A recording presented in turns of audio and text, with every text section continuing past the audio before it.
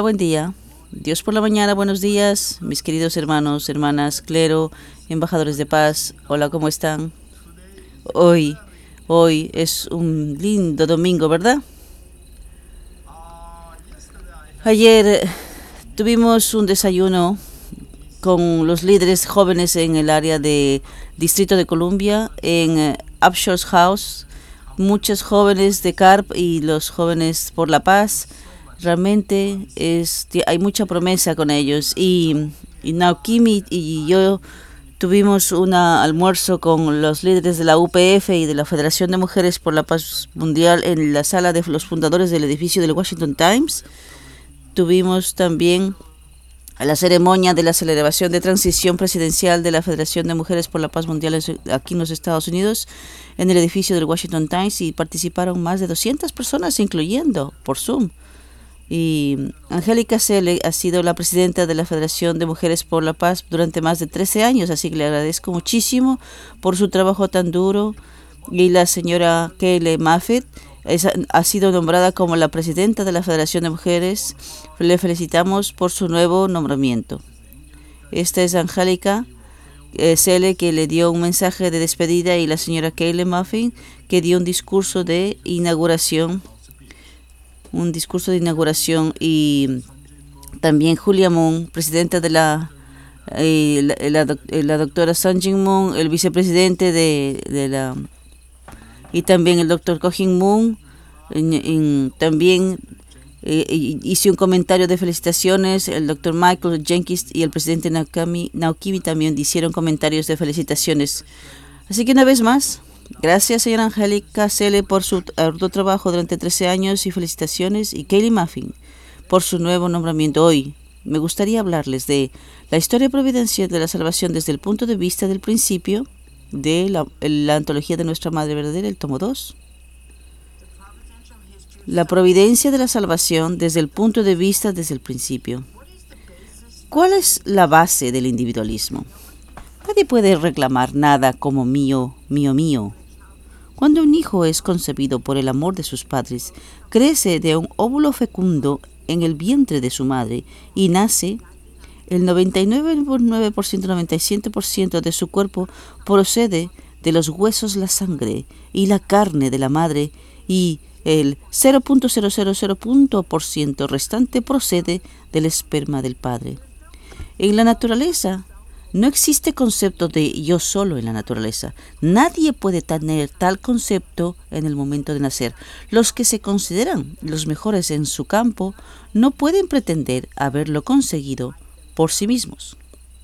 Esto se aplica a nosotros desde el nacimiento. Recibimos nuestros huesos, sangre y carne en el vientre materno. Tenemos que reconocer que las partes importantes de nuestro cuerpo son prolongaciones del cuerpo de nuestros padres, sin excepción. Todas las instrucciones y mecanismos esenciales para el desarrollo de nuestro cuerpo que están incluidos en el óvulo y el espermatozoide.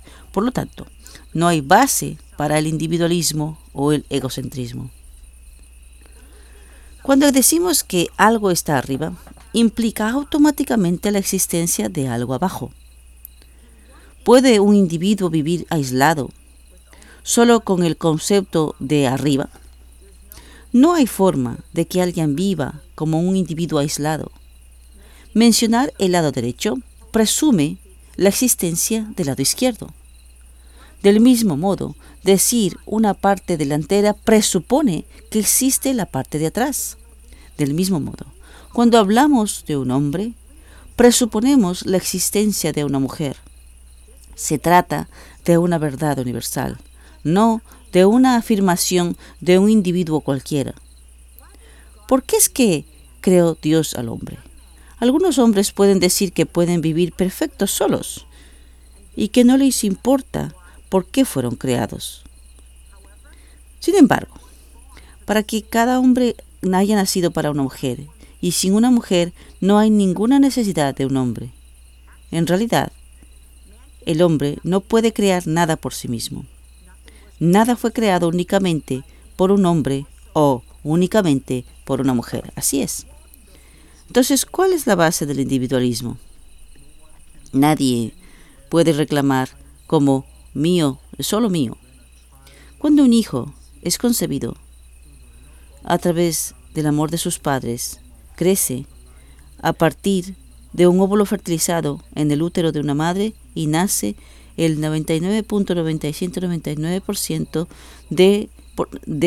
del cuerpo que proviene de los huesos, la sangre y la carne de la madre.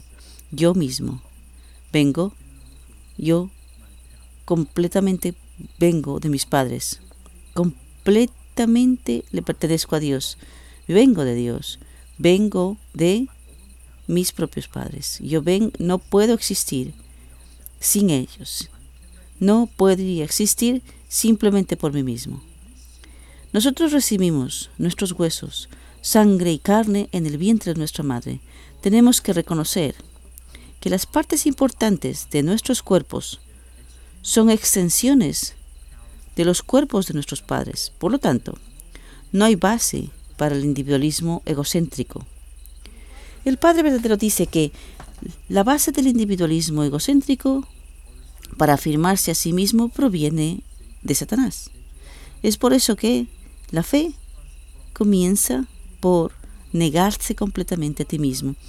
Tú no eres tú mismo. Tú le perteneces a Dios, vienes de Dios. Por eso es que, como persona caída, tú completamente te niegas a ti mismo. Y así, yo le pertenezco a Dios, yo vengo de Dios, no me pertenezco a mí mismo, le pertenezco a Dios, le pertenezco a mis padres. La vida de fe se reconoce y empieza como parte de ser de Dios, que viene de Dios. Viene de Dios. Entonces, cualquier individualismo centrado en sí mismos, por eso es que tenemos que negar, tenemos que entender quién soy yo mismo. Tenemos que entender mi propia identidad. Yo le pertenezco a Dios. Yo le pertenezco a mi padre, a mi madre. Este es el punto principal increíble de nuestra vida de fe. Nuestra vida de fe empieza desde la abnegación. No soy yo mismo, no le pertenezco a Dios. Yo vengo de Dios. Ese es muy importante, este punto en nuestra vida de fe. Viviendo el principio divino, estamos estudiando el pecado hereditario. Vamos a estudiar clasificación de los pecados. Primero, el pecado original. Este pecado se originó con la caída espiritual y física de nuestros antepasados humanos. Está arraigado en nuestro linaje y es la raíz de todos los pecados. El segundo es el pecado hereditario. Este es el pecado que uno hereda de sus antepasados a causa de su conexión a través del linaje. Ya estamos hablando del pecado hereditario. Vamos a estudiar de las palabras del Padre. Dios odia la inmoralidad. Cuando las personas están bajo el dominio del amor, nadie puede ser arrastrado. No habría manera de argumentar que es mío. Una vez que quedes atrapado en el amor, estarás bajo el dominio del amor. ¿Estoy en lo cierto o no? No se puede negar esto lógicamente. ¿Puede un pecado ser heredado por algo que comiste? No. Es heredado solo a través de la relación de sangre. Entonces, ¿qué es lo que Dios odia? Dios odia la inmoralidad. ¿Por qué? Porque los seres humanos pusieron el cielo y la tierra patas arriba a través del amor ilícito. No podemos hacer nada con esta sangre maligna, por lo que en el ascetismo se enfatiza el celibato. Cuando un hombre entra en un trance de oración espiritual, una mujer siempre aparecerá para probarle. Algo como esto ocurrirá inevitablemente que bloquea el camino del ascetismo. ¿Ya? La herencia del pecado no es algo heredado por haber comido algo. Adán y Eva comieron del fruto del conocimiento del bien y del mal. Solo comer el fruto. ¿Cómo podemos heredar eso a los descendientes? Tienes que saber que el pecado se hereda solo a través del linaje de sangre. ¿Por qué? ¿Por qué es que da miedo el amor inmoral? es porque se transmite a los descendientes a través del linaje de sangre. Por eso Dios odia la inmoralidad, que es el pecado de la fornicación. Dios odia la fornicación porque el pecado de la inmoralidad se hereda a cada generación de descendientes como el pecado del linaje. Satanás posee el pecado. Entonces, cuando alguien comete un pecado centrado en esa condición, Satanás siempre lo reclama como de su propiedad. Por lo tanto, para limpiar el pecado, escapar de la posesión de Satanás y volver a la posesión de Dios, debemos pagar un precio de indemnización. Por lo tanto, ya que nos convertimos en esclavos de Satanás una vez que cometemos pecado, no debemos poner condiciones para que Satanás nos acuse. La identidad de Satanás es la inmoralidad, la fornicación. Necesitamos saber la verdad de que, centrándonos en su propio linaje de inmoralidad, Satanás se esfuerza incesantemente por expandir su poder de todos los dominios, día y noche, a través de toda la cultura de la inmoralidad. El objetivo final de Satanás es hacer que cualquier persona caiga debido a la inmoralidad y convertirlos en sus esclavos. Esto es la meta final de Satanás, que caigan todos. Ese es el objetivo final de Satanás. Satanás logrará su objetivo por cualquier medio necesario. Muchas personas, sin excepción, se convierten en víctimas de Satanás. Nadie ha vencido jamás a Satanás. Esta es la realidad de hoy. El objetivo final de Satanás es hacer que todos cometan el pecado de la fornicación. Por eso es que Satanás trabaja las 24 horas del día, los 7 días a la semana, para conquistar a los seres humanos a través de la fornicación. Satanás nunca se detiene, nunca se da por vencido. Satanás hace que los seres humanos tengan sueños adúlteros, incluso mientras duermen. Entonces, ¿cómo es que vamos a sobrevivir si nosotros no estamos armados con la palabra de Dios? Por lo tanto, es imposible que el ser humano venza la fornicación a menos que esté armado con la palabra de Dios. Y sin oración y devoción, Johnson, es imposible superarlo. Por eso es que Dios, es muy importante esto. Tú, con la palabra de Dios, sin la palabra de Dios, sin oración, sin el Johnson, es imposible superar, mis hermanos y hermanas. Por eso es que la Biblia dice, tienes que orar incesantemente, sin parar. Continuamente tienes que estar orando. Y tienes que realmente siempre escuchar la palabra de Dios. La palabra de Dios tiene que convertirse en tu arma para poder luchar contra Satanás. Sin la palabra de Dios, sin la oración, sin Johnson, sin devoción, nadie puede superar a Satanás. El linaje de Satanás es muy aterrador. Tenemos que saber esto. Satanás nunca se da por vencido.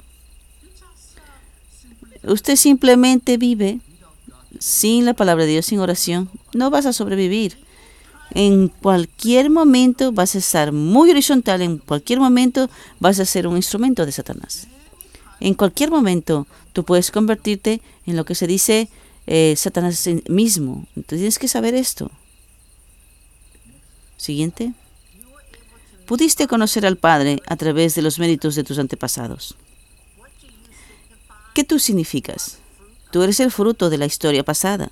Sin embargo, ¿es el fruto centrado en tribus históricas? Tú lo entiendes.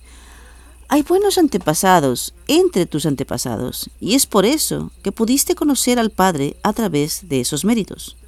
La razón por la que pudiste conocer al Padre no fue porque quieres conocer al Padre, ni porque fueses grande. No importa a través de quién naciste. Los antepasados están relacionados con una parte de la historia de los méritos en Corea.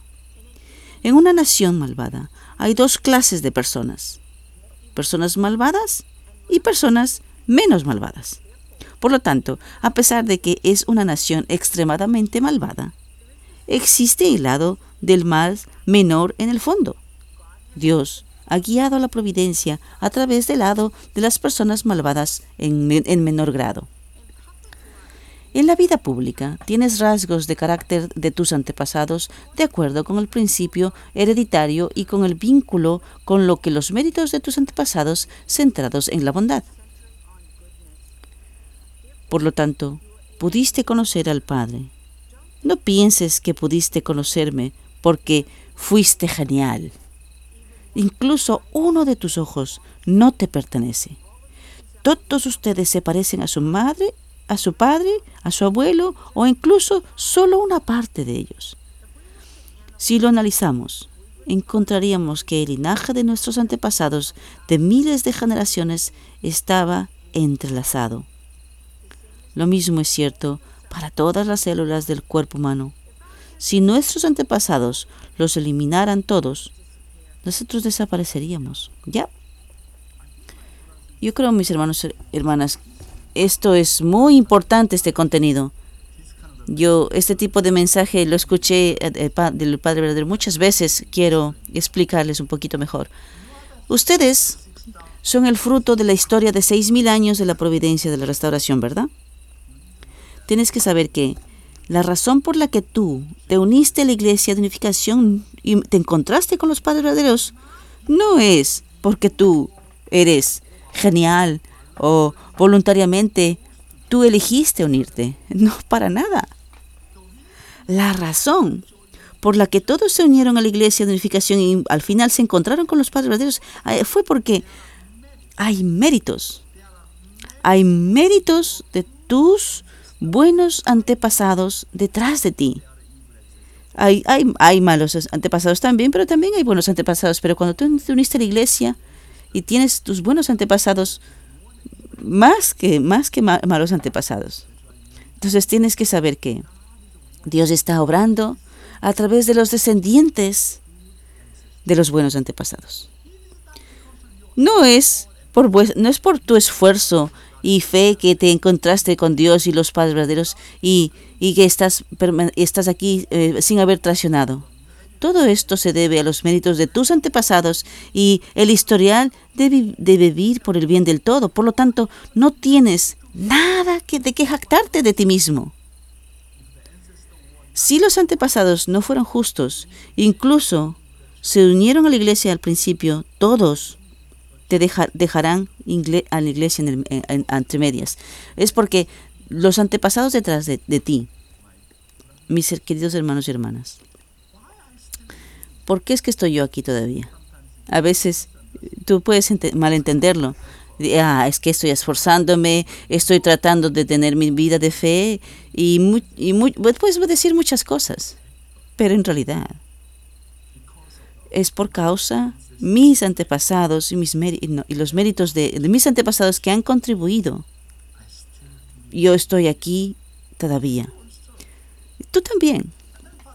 Entonces el padre dice a alguien, digamos que alguien traiciona a los padres y se va de la iglesia, y el padre dice, sus antepasados tenían también algo así. Entonces aquellos que todavía permanecen y se mantienen, tu vida de fe todavía está aquí, absolutamente crees en absolutamente los padres y sigues y amas a los padres, no importa en qué situación te encuentres. Esto significa que tú tienes unos muy buenos antepasados. Por supuesto habrá malos antepasados, pero tus buenos antepasados son realmente increíbles. No por tu esfuerzo, no por causa de tu contribución, no porque tú eres muy listo y entiendes el principio divino muy bien. Por supuesto que tenemos que tener nuestra propia responsabilidad, pero la mayor es el que tus antepasados son muy buenos. De otra manera, no estaríamos aquí, no podríamos quedarnos. Por eso es que tenemos que estar agradecidos con nuestros antepasados. Pensar qué tipo de influencia permanece aquí con los descendientes.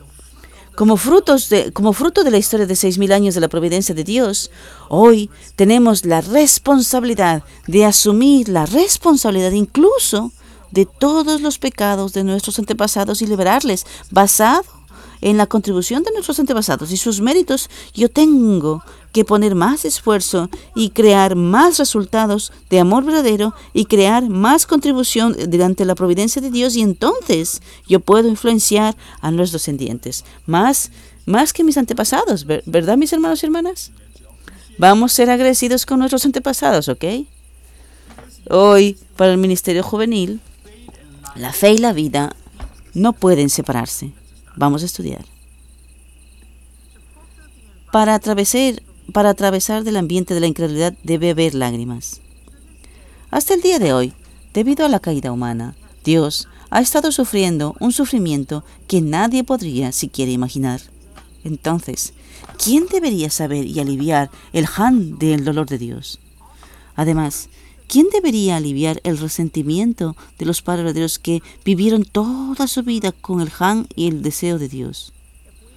Si somos familias bendecidas que ya sabíamos acerca de la voluntad primero, no lo hacemos. Entonces, ¿quién va a hacerlo? Primero, no debemos hacer que el Padre Celestial y los padres verdaderos se preocupen. Para poner esto en práctica, primero necesitamos controlar bien nuestra mente. Necesitamos tener mentes limpias, muy limpias. Sin embargo, nuestro entorno y el resto del mundo están cubiertos por la incredulidad. En tal ambiente de incredulidad, ir por el camino de la fe mientras nos protegemos a nosotros mismos no es de ninguna manera fácil. Si alguien se vuelve un poco descuidado, es fácil caer. Por lo tanto, no pueden protegerse a menos que se aferren a la palabra de Dios y se aferren a Dios mientras derraman lágrimas.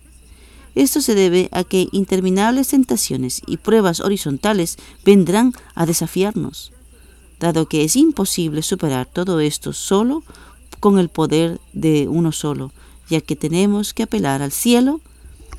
Tiene que haber lágrimas. Ya.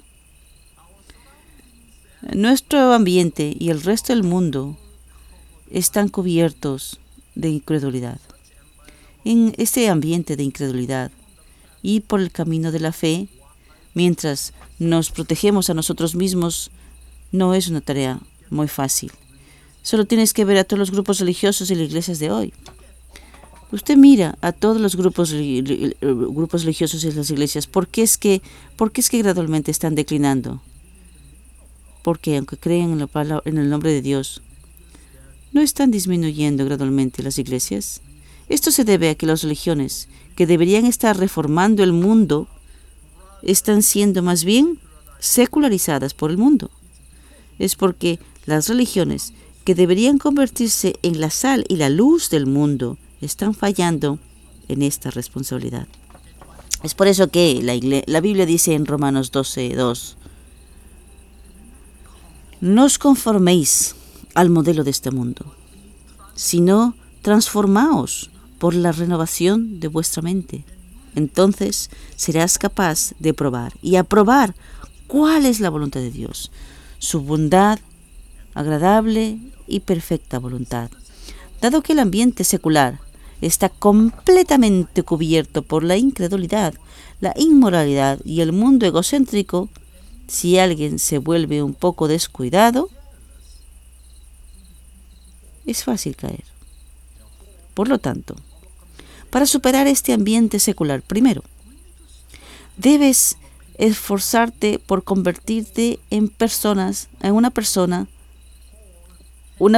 de la palabra entera, aferrándote a la palabra de Dios y luchando con nuestra falsedad mientras derramamos lágrimas. Tenemos que orar y el Johnson incesantemente. Y tercero, necesitamos vivir una vida creando beneficios de amor al transmitir el amor y la bendición a nuestra comunidad a través de poner la palabra en práctica. Entonces, lo que hemos mencionado ya, ¿no? Usted sabe, afuera el ambiente es tan tremendo, es terrible. No es fácil mantener nuestra vida de fe, porque hay un mundo secular que es tremendo, el ambiente es tremendo. Entonces, por eso, mis hermanos y hermanas, entonces la palabra de Dios, sin la palabra de Dios, usted tiene que estudiar la palabra de Dios, usted tiene que estimular estimularse con la palabra de Dios todo el tiempo. Dios tiene que convertirse en tu arma. Si no, es fácilmente convertirse en una persona muy horizontal y no puedes mantener la palabra de Dios todo el tiempo. Fácil te olvidas, fácil te conviertes en una persona horizontal y fácil de quejarse. Por eso es que para poder protegerme a mí mismo de Satanás, usted tiene que tener siempre la palabra de Dios y meditar la palabra de Dios todo el tiempo. No es simple. Y entonces una oración incesante, siempre, sin parar, Johnson, sin parar. Porque debido a que las interminables tentaciones y pruebas horizontales vienen a desafiarnos, nuestra realidad es que es imposible superarlo todo solo con el poder de uno mismo. Así que mientras nosotros apelamos al cielo, no podemos evitar sino derramar lágrimas. Por eso es que realmente tenemos que arrodillarnos y orar. Padre Celestial, necesito sobrevivir en este mundo satánico, en este ambiente satánico. ¿Qué debo hacer, Padre Celestial? Mis deseos físicos son muy fuertes, pero más fuertes que mis deseos espirituales. ¿Qué debo hacer, Padre Celestial? Entonces tú realmente te humillas ante la voluntad de Dios y te apelas a Dios. Necesito tu ayuda, Padre Celestial. De otra manera, ¿cómo? ¿Cómo vas a mantener tu vida de fe? Por eso es que tienes que derramar lágrimas para apelar a tu corazón y mirar la realidad del cielo. Por eso es que debes derramar lágrimas. Siguiente. Siempre digiere con emociones verticales centradas en Dios. Al atravesar este mundo áspero, si no tienes lágrimas, inmediatamente serás dominado por el cuerpo físico y el entorno. Y si sientes un conflicto severo debido a cierta distancia entre la fe y la realidad, en tal entorno, si no digerimos las cosas con emociones verticales centradas en Dios, es fácil culpar a los demás y tener resentimiento hacia el mundo. Cuando más hacemos esto, más duro se vuelve nuestro corazón. Es por eso que la manera de proteger tu corazón es no culpar a los demás, sino conocer todo con mis propios pecados, darte cuenta del corazón de Dios que derrama lágrimas para restaurar a las personas caídas y abrazar a las personas de las que sufro y las perdono con lágrimas. En este ambiente de incredulidad en el que vivimos, sin lágrimas, ¿cómo vamos a perdonar a aquellos con los que tenemos conflicto? Hay demasiadas personas a nuestro alrededor que se afirman a sí mismos y hay demasiadas personas que intentan usarnos. Hacemos todo lo posible para escuchar la palabra de Dios, de la iglesia, recibir gracia y ponerla en práctica, pero cuando las personas caídas vuelven a la realidad, inmediatamente olvidan la gracia que han recibido y se vuelven dominadas de manera horizontal. Así es como las personas son seres débiles en el medio ambiente. ¿Ya? Para atravesar este mundo difícil, lo que es más importante en cualquier otra cosa es tener emociones verticales centradas en el corazón de Dios. Aquí, el corazón centrado en Dios significa el corazón centrado en la palabra. Si no digerimos todos los desafíos que se acercan con el corazón centrado en la palabra, las personas caídas fluyen fácilmente, horizontalmente, inmediatamente. Cuando los seres humanos fluyen de manera horizontal, empezamos a culpar a los demás y odiamos al mundo, y nuestro corazón gradualmente se vuelve muy duro. Es por eso que la manera de proteger tu corazón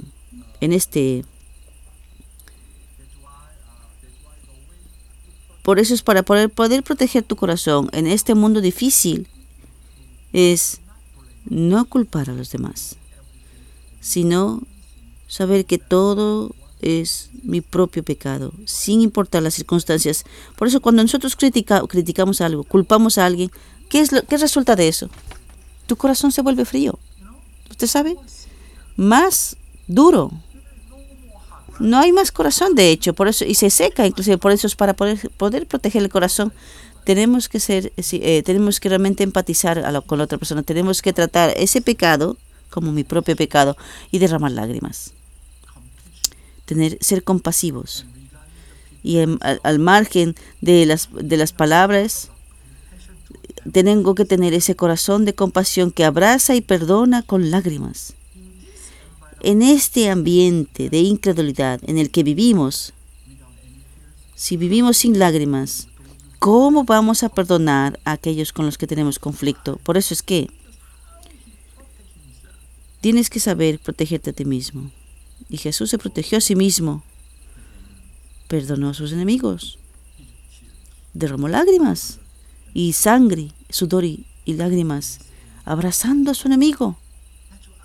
Por eso es que cuando nosotros abrazamos a los enemigos, perdonamos a los enemigos sin lágrimas, ahí está la manera de proteger tu corazón, con lágrimas. Si tú culpas, si tú criticas, si tú condenas, si tú juzgas a alguien, ¿qué resulta de todo eso? No solamente para ti mismo, por eso es que la Biblia dice, no critiques. Si tú criticas, tú serás criticado por alguien más. Por eso es que tienes que protegerte a ti mismo. Pero las personas caídas no es fácil de perdonar o de abrazar al mundo. Por eso es que sin lágrimas, por eso y le pides a Dios con lágrimas. Yo necesito tu poder, necesito tu fuerza. Tienes que apelar a Dios, tienes que pedirle a Dios. Tengo que derramar lágrimas y tengo que realmente suplicar porque yo no puedo hacerlo por mí mismo. Usted tiene que saber que el cielo y el infierno no son lugares separados, sino que son decididos por ti. ¿Quién puede creer el cielo o el infierno? Si yo puedo amar a todo, ese es el reino de los cielos. Si no puedo amar todo, ahí está el infierno. Por lo tanto, para digerir el infierno, necesitamos compasión y lágrimas porque nosotros mismos tenemos un límite en nuestra habilidad de amar, en nuestra capacidad de amar. Siguiente. La fe y la vida no pueden separarse. Hoy, aunque nos esforzamos por vivir de acuerdo con nuestra mente original, en realidad seguimos repitiendo la vida falsa. Entonces, ¿cómo es que podemos limpiarnos de esta vida falsa primero? Debemos entrar en los rituales y sistemas de la iglesia. Entonces, necesitamos vivir una vida de recibir completamente la guía de Abel. Luego, sí, somos tocados por la palabra. Para ponerlos en práctica en nuestras vidas, necesitamos meditar incesantemente y hacer una resolución muy fuerte. En otras palabras, la fe y la vida deben ser lo mismo. La palabra y la vida debe estar directamente conectada. No puedes pensar en la fe y la vida por separado. Tampoco se puede separar la vida privada de la vida pública. Todas nuestras vidas, ya sean personales o públicas, deben estar centradas en la palabra y conectadas al amor verdadero. Debemos entender claramente estas cosas y hacer nuestro mejor esfuerzo para practicar una vida de amor verdadero. Esta es nuestra parte de responsabilidad. De ahora en adelante, no esperes que alguien te enseñe y no pienses que estás aprendiendo de nadie. Todo lo que queda es que cada uno de nosotros practica como el dueño en la era del Chongilguk. Hoy, aunque nos esforzamos por vivir de acuerdo con nuestra mente original, en realidad seguimos repitiendo vidas falsas. Entonces, ¿cómo vamos a limpiarnos de estas vidas falsas? En la primera etapa, nosotros necesitamos tratar de recibir completamente la guía de Abel, porque Abel es mejor que yo y me va a enseñar qué es lo bueno, qué es lo malo, qué es lo correcto, qué es lo incorrecto con amor. Necesitamos tener este hábito de conversar y decidirlo todo con Abel. Las personas caídas lo deciden por sí mismos. No discute, no reporta, no conversa. Necesitamos corregir nuestros hábitos y decidir y actuar así como nos place. En la siguiente etapa, si somos tocados por la palabra, tenemos que ponerla en práctica en nuestras vidas. Así que vamos a meditar incesantemente y vamos a vencer al mundo y vamos a superarnos a nosotros mismos con el poder de la palabra. Así como la mente y el cuerpo no pueden separarse, tenemos que pensar que la fe y la vida tampoco se pueden separar. Tampoco podemos separar esto. La vida pública de la vida, sea una persona pública y una vida pública, todo está conectado al mundo. Todo está conectado, centrado en la palabra, en el área para practicar el amor verdadero. Y el último de los slides debe resolverse a partir de todos los problemas. Es bastante difícil para las personas que dicen tener fe relacionarse con los demás. Los miembros establecidos de la Iglesia están obligados por las doctrinas en las que creen, lo que les dificulta formar relaciones humanas, y a los unificacionistas les resulta aún más difícil porque cumplieron con el principio, sus ideologías y los padres verdaderos. A pesar de que afirmamos ser una familia bajo un solo Dios, cuando el resto del mundo nos mira, lo ven como un entorno en el que realmente pueden convertirse en uno con los unificacionistas. Nuestra iglesia tiene un letrero que dice que somos un movimiento interdenominacional. Pero, ¿cuántas personas vienen a nosotros? Si miras los corazones de nuestros miembros en estos días, son fríos. Realmente necesitamos reflexionar sobre estas cosas. Nuestra naturaleza original no quiere adherirse como perteneciente a ninguna denominación u orden religiosa. Solo quiere todo como una relación centrada en Dios. Los padres verdaderos proclamaron el ideal de la familia ideal global de que todos los seres humanos somos hermanos y hermanas bajo un solo Dios, pero en realidad estamos viviendo sin relación con esta proclamación de los padres verdaderos. Entonces, ¿por dónde deberíamos empezar para resolver esto? Tenemos que resolverlo desde la familia. Nada se puede resolver aparte de la familia. Debemos demostrar que realmente llegamos a ser uno y vivir en armonía en nuestra familia. Y esto debe sentirse naturalmente en nuestra comunidad llamada iglesia. Gracias, Jebalihani.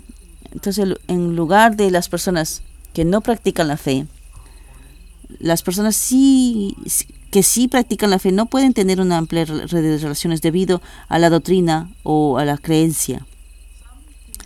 Algunos filósofos y pensadores tenían dificultades para intercambiar con otros debido a sus propias ideas y filosofías. Y además, puede ser más difícil para los unificacionistas dar y recibir con otras personas porque se encontraron con el principio y la ideología de los padres verdaderos. Entonces, ¿cómo nosotros podemos ir más allá del conocimiento de las propias doctrinas, el amor y las formas y crear relaciones armoniosas? Todos los seres humanos tienen una naturaleza y un corazón original. Entonces, si nosotros nos enfocamos en nuestra naturaleza original como un punto de base, nuestra naturaleza original no requiere adherirse como pertenencia a ninguna denominación o una orden religiosa. A pesar de que nosotros afirmemos ser una familia bajo un solo Dios, cuando el resto del mundo nos mira, ellos pueden ver aquel entorno en el que realmente pueden convertirse en uno con los unificacionistas. Entonces, ¿por dónde vamos a empezar a resolver este problema? Tenemos que resolver desde la familia. Tenemos que centrarnos en el corazón. Necesitamos mostrar la vida de práctica del amor verdadero en la familia. Tenemos que mostrar que nos convertimos en uno y vivimos en armonía en nuestras familias. Y esto debe ser naturalmente un modelo. Y esto tiene que sentirse de manera natural en nuestra comunidad donde nosotros llamamos iglesia. Si nosotros creamos esta armonía, realmente nos comunicamos de corazón y de corazón a corazón, entonces automáticamente, naturalmente, podemos crear aquel ambiente en nuestra iglesia y en nuestra comunidad, en nuestra tribu, en nuestra nación. Hoy hemos hablado sobre la fe y la vida no pueden ser separadas. Muchísimas gracias. Gracias, Dr. Young. Hola, John Kong. Wow, gracias por dejarme compartir. Yo terminé mis memorias así como el Padre nos pidió. Sí, Él nos dijo que si no lo grabamos, si no lo escribimos, entonces realmente podemos declarar que ha pasado. El Padre verdadero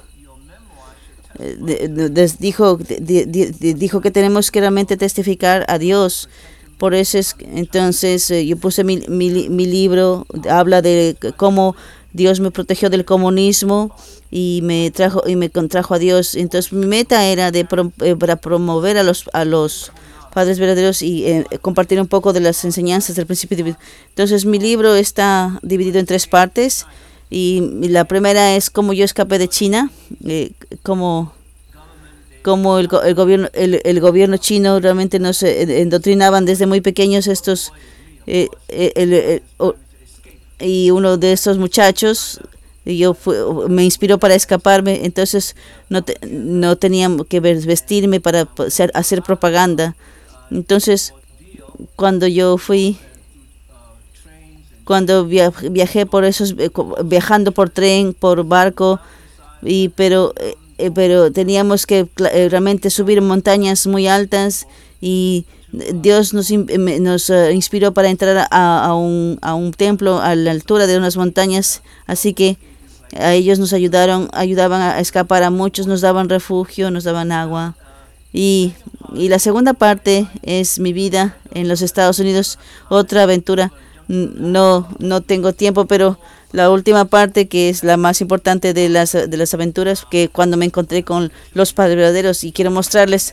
Aquí estoy estoy a los pies de los padres verdaderos en el seminario teológico, y por supuesto todos conocemos a Belvedere cuando él estaba en el escenario y estoy en sus pies. Entonces aquí yo siempre estaba yo cerca del Padre verdadero y más allá de eso. Entonces mis memorias se llama yo es cómo escapé de China y llegué a los pies del Mesías.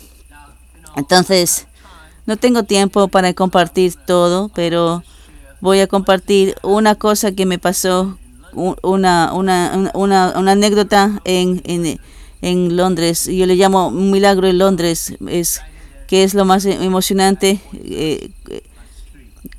una cosa muy emocionante como en la 43.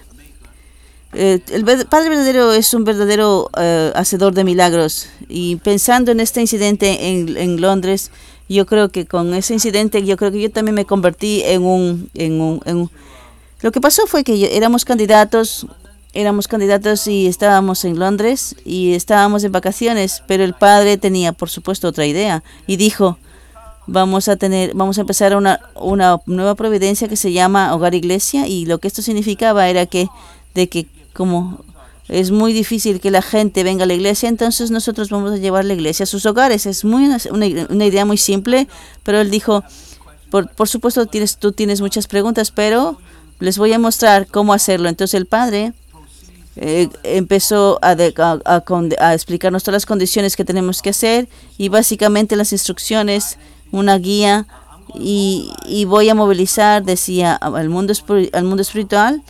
Voy a movilizar a los antepasados y vamos a tener a Dios mismo que vaya a tu área y vamos a trabajar un milagro contigo.